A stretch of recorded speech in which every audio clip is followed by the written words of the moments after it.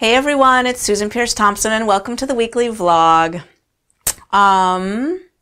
So last night was an intense night. If you're watching this vlog on the day that it's released, which is November 9th, 2016, you're aware that we had an election here in America last night. That's actually the second reason why last night was an intense night for me. For me, last night was an intense night because I binged. So I want to talk to you about the morning after a binge, because that's what this is for me today, is the morning after a binge. And just for those who are putting two and two together, I actually started eating addictively before election returns were coming in. So it was not instigated by the election. Later in the night, it was fueled by that, I have to say. But initially, I just ate because I ate. And I've done some writing today to think about what was going on. We have an amazing tool in the Bright Line Eating Bootcamp called the Permission to Be Human Action Plan. And it's a set of 10 questions. They're also in my book, Bright Line Eating, The Science of Living Happy, Thin, and Free, which is going to be published March 21st, 2017 by Hay House. I'm excited about that. So the process I'm about to tell you about is in the book. It's also in the boot camp. And it's a set of 10 questions that you ask yourself, ideally in writing, ideally longhand. There's research, brain research, that shows that when you actually put pen to paper and write longhand, different parts of the brain and different emotional processes and different memory retrieval processes are activated than when you type. So when I have reflective writing that I need to do, I always do it with a pen and paper, even though I can type, easily twice as fast as I can write, maybe 3 times faster. I'm a fast typist, but I put pen in my hand and I write. And so I was reflecting about what happened. What happened was that I had written down all 3 of my meals for the day. I ate all 3 of my meals for the day. I was stressing about some videos that I needed to shoot, this one and a few others. And I had not, we have company in our house, and when people are walking around, I can't shoot video because it makes noise. And so I was kind of stressing about needing to shoot these videos. And in general, I was stressing too much, just not from conflict or negativity, but just from the too muchness of everything in my life, especially right now. It's been too much for over 2 years. But the last month has been especially bad. And the last 2 weeks have been especially bad. Some of it is that the book is back in my possession. It has to be proofread, copy edited. I've got a deadline for that. Acknowledgments have to be written, endorsements have to be secured, all of that sort of, the front cover flap and all of this extra copy needs to be written in, all of this stuff. And I'm doing 2, 3, 4 radio interviews a day and some TV interviews thrown in there. And it's just a lot right now, juggling all of those appointments, podcast interviews, summit interviews. And, one of my daughters isn't doing great right now, and my heart is breaking for her. She's struggling a little bit, and just a lot going on. Again, we have company. So I was writing about all that's some of what happened as I was overloaded. I was feeling a little stressed, and it makes me reflect back to my origins, eating this way, no sugar, no flour, eating only 3 meals a day, eating only at mealtime, and bounding the quantities by weighing the food with a digital food scale. I started doing that in a 12-step program for food addiction back in 2003. And I had stretches of perfection with that way of eating. I think my longest stretch was, I don't remember, it was either 6 years or 8 years. I can never quite remember. I know the date, so if I put together a timeline, I could figure it out. I think it was 6-something years. And I had other stretches that were a year or 2 years, lots of longevity with just being in a perfect routine with eating my meals and not having any cravings and living my life, not thinking twice about it.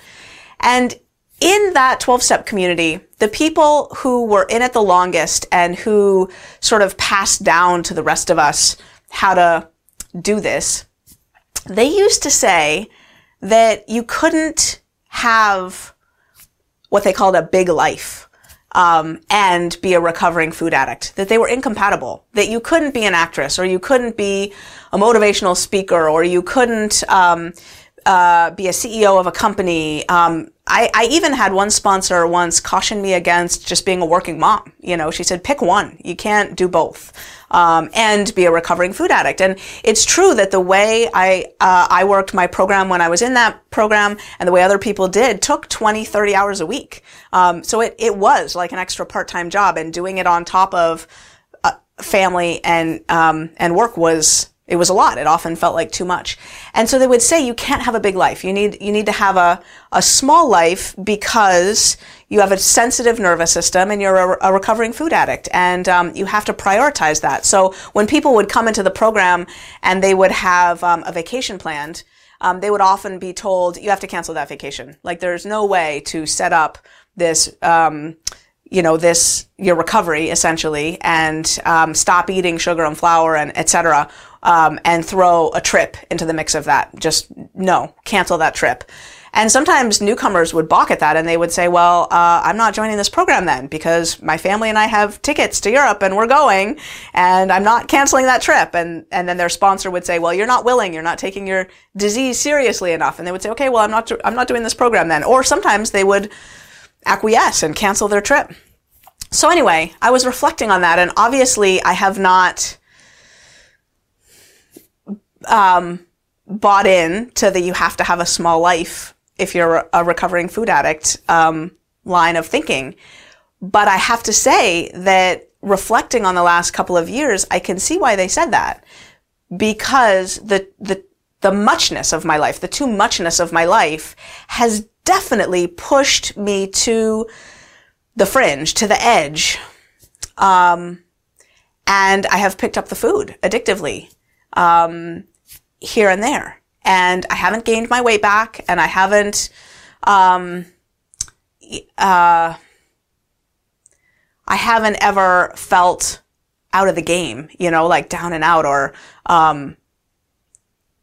like what I was doing was fundamentally not working or not going to work for me. But I have had moments of pain and, anyone who's a 10 on the susceptibility scale like I am knows that when you're eating addictively, life is no fun. Life feels very swollen and very sick and very, it's awful, right? I mean, just forcing my body to process that kind of food, the food that I eat on a binge, it's not good. And at the same time, I have this distinct feeling, and I think I've shared this in vlogs before, months and months and months ago, where I was talking about breaking my bright lines, that I have the feeling that I am doing research on behalf of lots of people, kind of.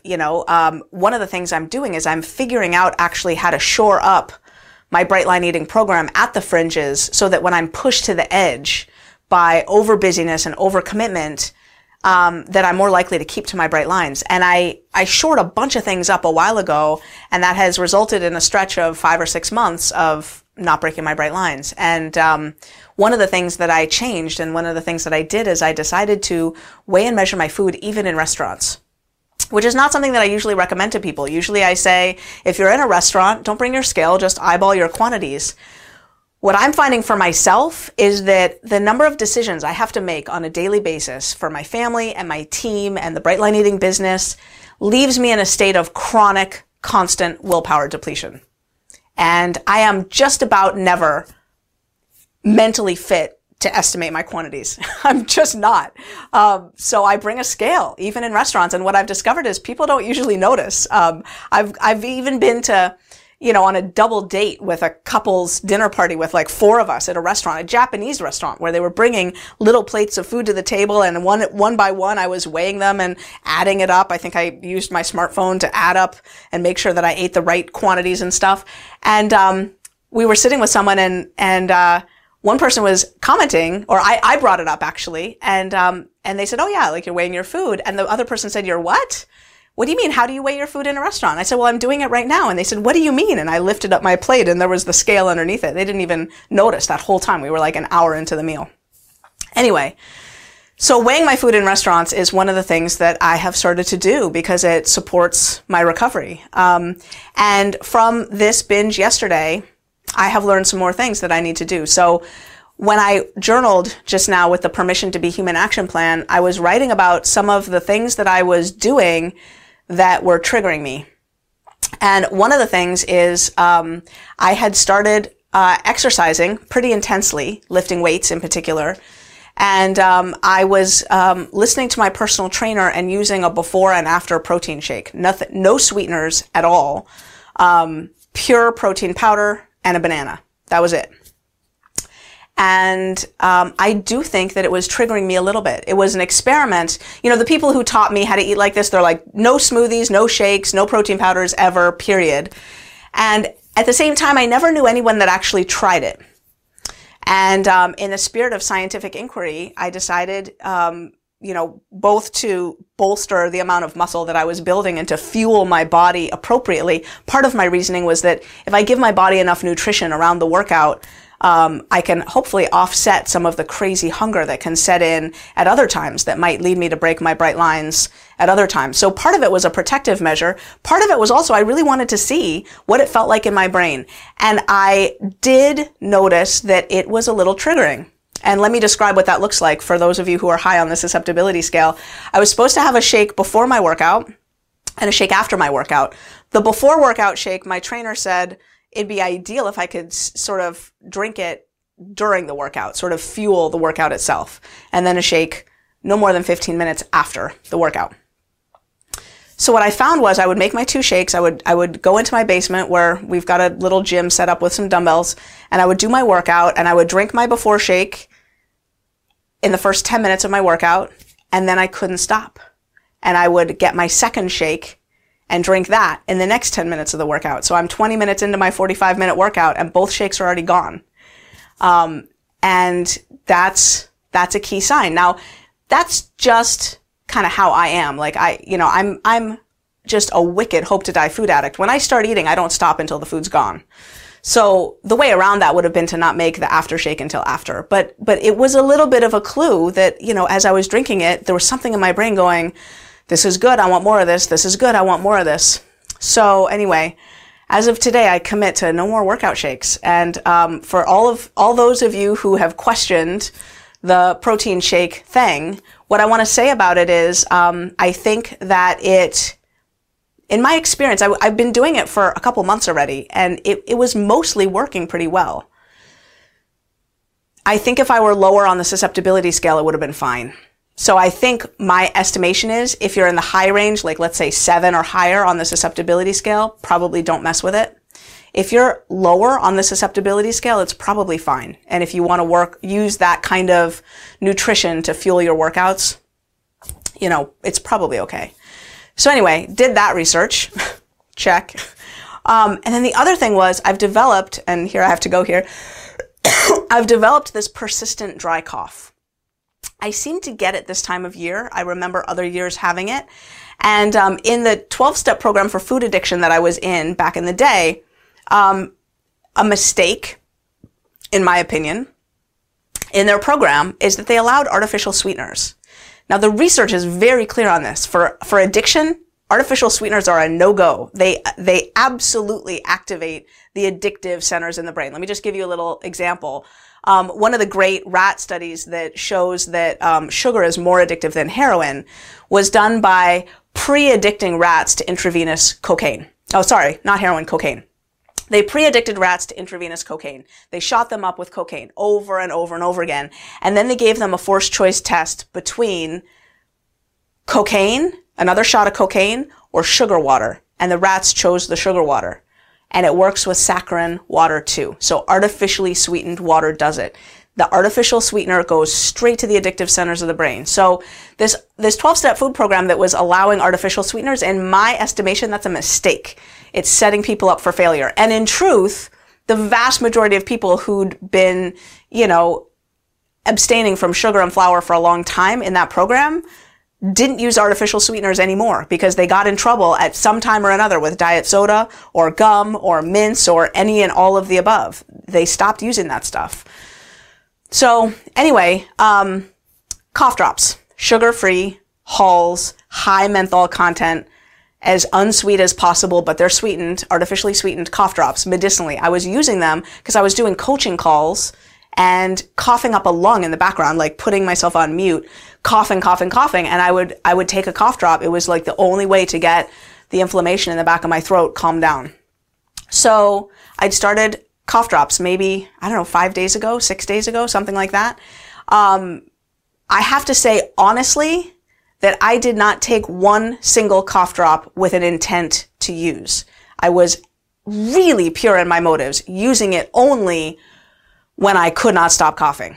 And I needed to stop coughing to do my work, to do an interview, to do whatever. So anyway, I think it was triggering. I really do. And I'm now online and talking with people about other ways to manage a persistent dry cough. I have looked into that and I need to look harder. It's really interesting when you throw up that bright line, like here I am saying, okay, no cough drops. I can't, even medicinally, I can't do them. All of a sudden, other ideas come to the fore. Like I was gargling. I couldn't sleep last night. I was not just because of the binge, but also because I couldn't stop coughing. And I was coughing all night long. And I finally got up out of bed and I started gargling with hot salt water. And then I put some red wine vinegar in it. And I was gargling with hot, salty, vinegary water. And I think it helped a little bit. So, and then I'm Googling camphor oil humidifier treatments and whatever. There's other options. So anyway, I'm journaling. This is the stuff that's coming out is I've been stretching the boundaries and doing things that are triggering me. Another thing that's been triggering is condiments.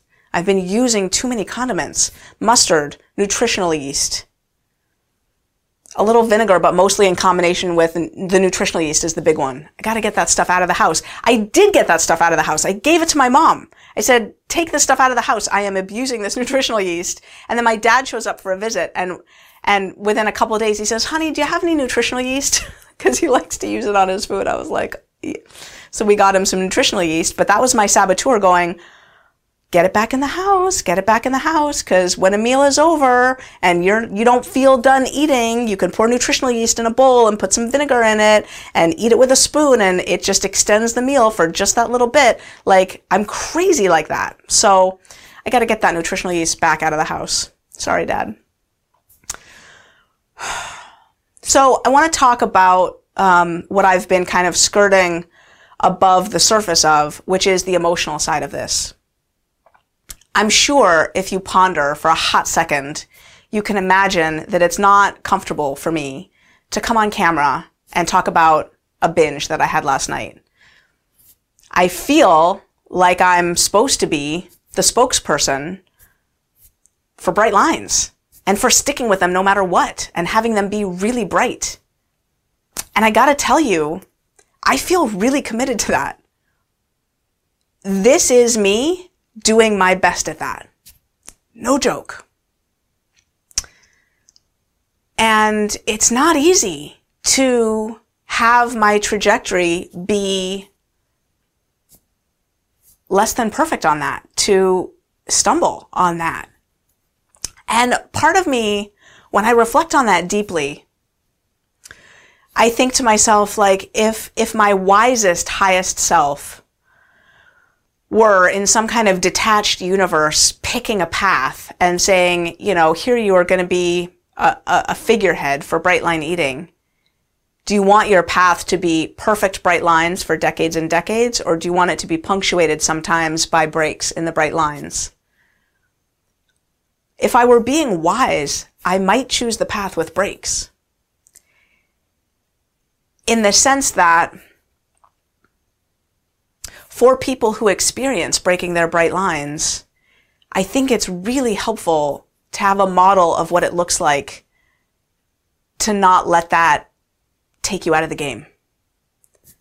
To have a model of what it looks like to show back up and resume. Because the 108 million Americans who are dieting and trying 4 and 5 new attempts each year, by and large, aren't learning how to resume. They're learning how to start a diet and then go off a diet and quit. And then every time they start again, it's back to square one. And not that bright line eating is a diet. I don't think of it like that. I think of it as an identity and a lifestyle and a way of life. But it's a whole different set of skills to start on a path.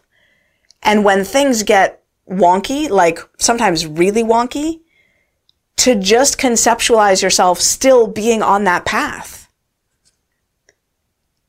and moving forward.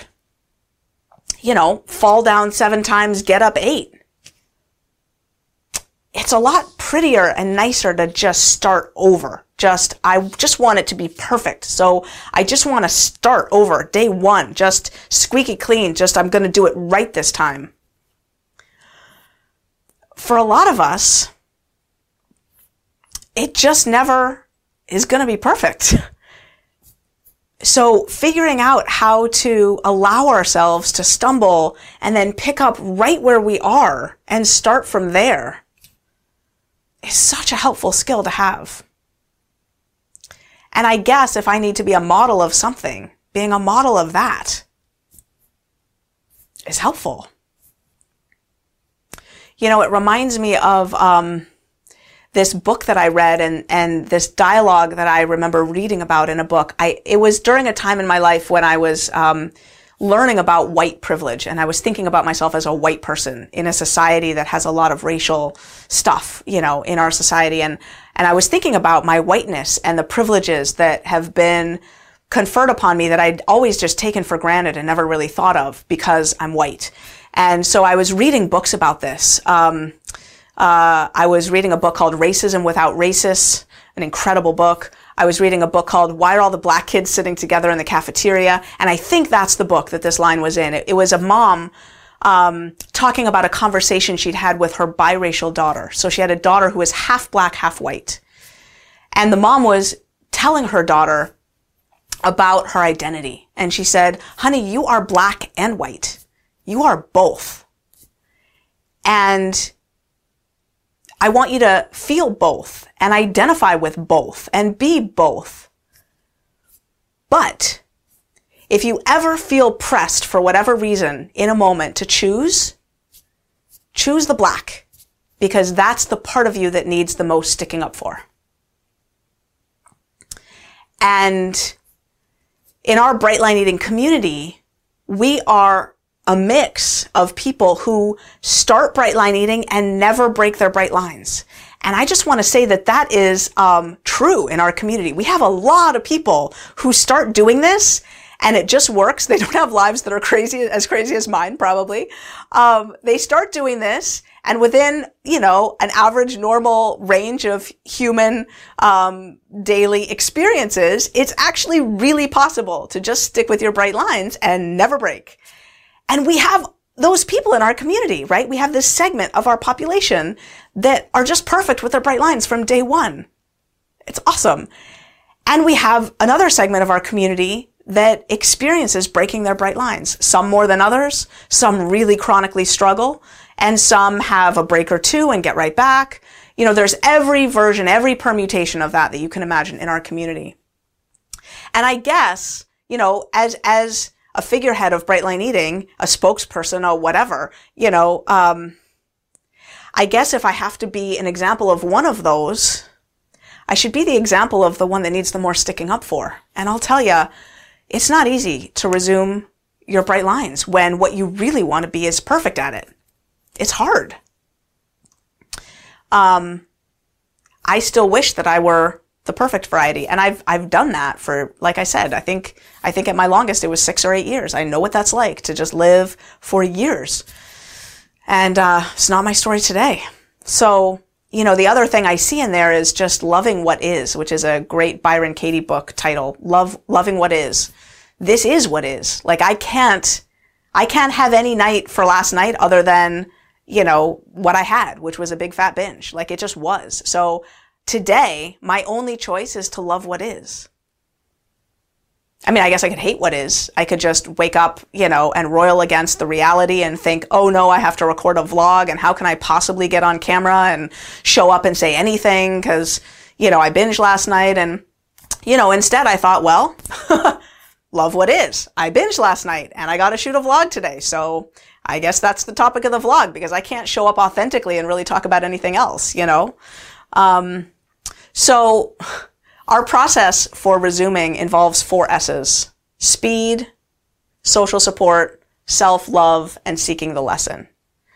And in terms of speed, you know, I just want to say, I was binging at 1 o'clock in the morning last night and I woke up and I had a Brightline breakfast. I had my food written down. I had a Brightline lunch. I'm going to have a Brightline dinner. So that's pretty good in terms of speed. Second, speed, social support. You know, this morning in Bright Lifers, which is our support group for after the boot camp ends, we've got, all these amazing, amazing Bright Lifers in our Bright Lifers community. And I've been offering them every single morning an accountability call, which is a phone call for 15 minutes. It's a group call. Anyone who wants to hop on it can join. And we just go through some accountability questions like, did you stick with your bright lines last night? And have you written down your food? And have you meditated? And that kind of stuff. And on the call this morning, I talked about my binge last night and I got some support. I had someone coach me. I had one of our Bright Lifers coach me. I was like, I could use some coaching this morning. And I got myself some love. I got myself some social support. In terms of self-love, I guess I'm pretty blessed. I don't have a big self-loathing, self-flagellation thing going on in my head. And I guess I attribute that to, 25 years of therapy and 22 years now of working the 12 steps and all my issues. I just worked through them. And I don't begrudge myself my path, it's just my path. I mean, fuck, what are you going to do? I can only do so much. I'm doing the best I can. I know that I'm doing the best I can. So, I don't have a you're a failure sort of nag. I don't have that. Thank God. And mostly what I do when I get in trouble like this is I just rally to get myself resources. So this morning I took a nap. I haven't taken a nap in, I can't even tell you how long. It was so good. And I made phone calls to people who love me and support me. And I took baby steps to have a good day, to do the things that I need to do so I don't feel more overwhelmed and further behind. And it's been a good day so far. And then finally seek the lesson. That's the writing that I did on that Permission to Be Human action plan. And what I realized, there were like 9 or 10 things that I realized. I mentioned a few of them, the cough drops, the shakes, the whatever, all that's gone, like committed, out, condiments, done. And there were like 9 or 10 things though that I realized that my program could be shored up. And so I just want to pivot to the end of this vlog here. It's a long vlog. Thank you for watching. By just talking a little bit about that last point, about looking at the lesson. Seeking the lesson. And I do kind of want to pull this around to the election, but probably not in the way that you're fearing. I'm not going to talk politics with you. But what I do want to say about seeking the lesson is that if things are great, then they're great. We get to rejoice. That's a good thing. And I think that joy is part of our birthright. So if you're happy about the election, awesome. When I have a bright line day, awesome. When things are not great, so if you're not happy about the election, or if you binged last night, then what you have is an opportunity. Because when things go down, we get motivated to make changes. I mean, if the world has learned anything from all of us addicts, it's that spiraling downward is not necessarily a bad thing. Because you got to hit bottom before you're willing to make change. So, yeah, it's okay. So whatever your version of spiraling down is, just trust. It's going to be okay. Everything happens exactly the way it's supposed to. And I don't want to say that everything that happens is for the best. We all know that certain things in human history, the Holocaust, for example, were not for the best. Not everything that happens is for the best, but some people are able to make the best of things that happen. So who are you going to be today? somebody who loves the people around them and sticks with their bright lines and has a good day and focuses on our commonalities and trusts that all is fundamentally well. It always has been. It always will be. It is today. All is fundamentally well. That's the kind of person I'm going to be today.